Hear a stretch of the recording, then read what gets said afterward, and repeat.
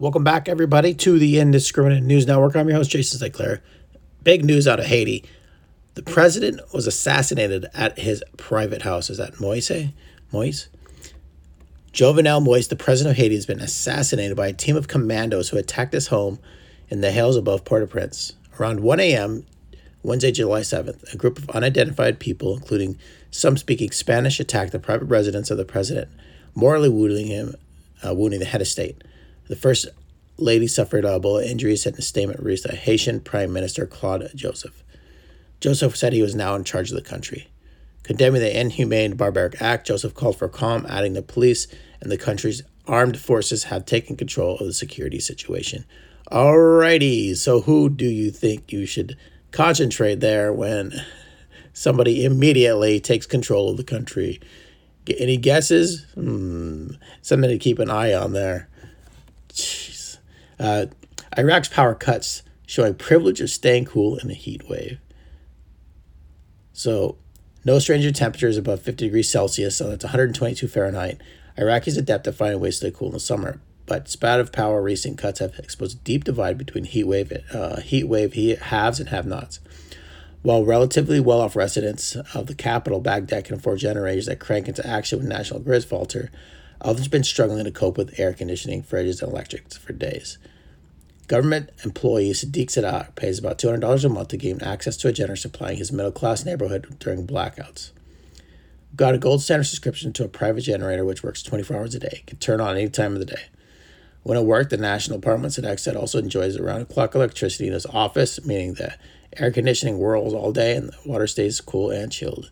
Well, I mean, that's par for the course around the world, isn't it? Sadly. Okay. Analysis, U.S. IPO market at a danger zone for Chinese firm after Beijing crackdown. So, China stepped up scrutiny of overseas listing in its companies and clamped down on ride-hailing giant DD Global, Incorporated soon after its debut in New York, has darkened the outlook for listings in the United States. On Tuesday, Beijing said it would strengthen supervision of all Chinese firms listed offshore and tighten rules for cross-border data flows.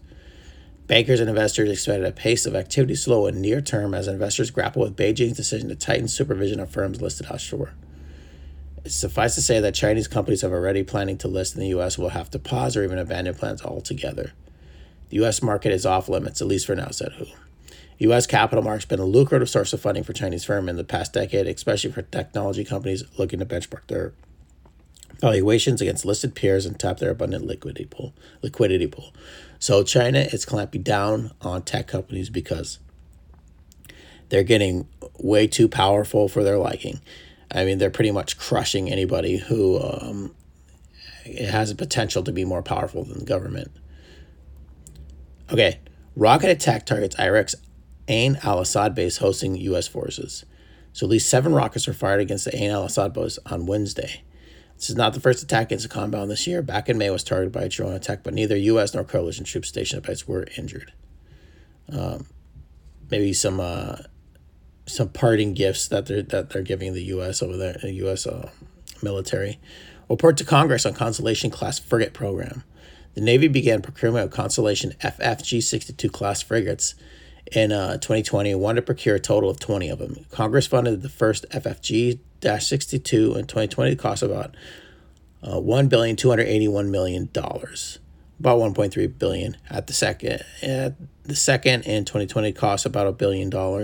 Navy proposed 2022 budget request about $1.1 billion procurement of the third FFG-62.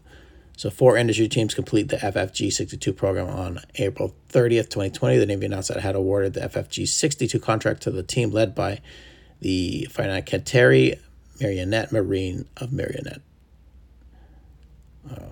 All right, the FFG program presents several potential oversight issues for Congress, including the following: Navy's emerging force level goals for frigates, the accuracy of the Navy's estimated unit procurement, the potential impact of COVID-19 on the U.S. execution of military building programs. Interesting. All right, everybody, that was a quick one, I know, but thanks for listening to the podcast. Take care, and I hope everybody is doing well. Bye.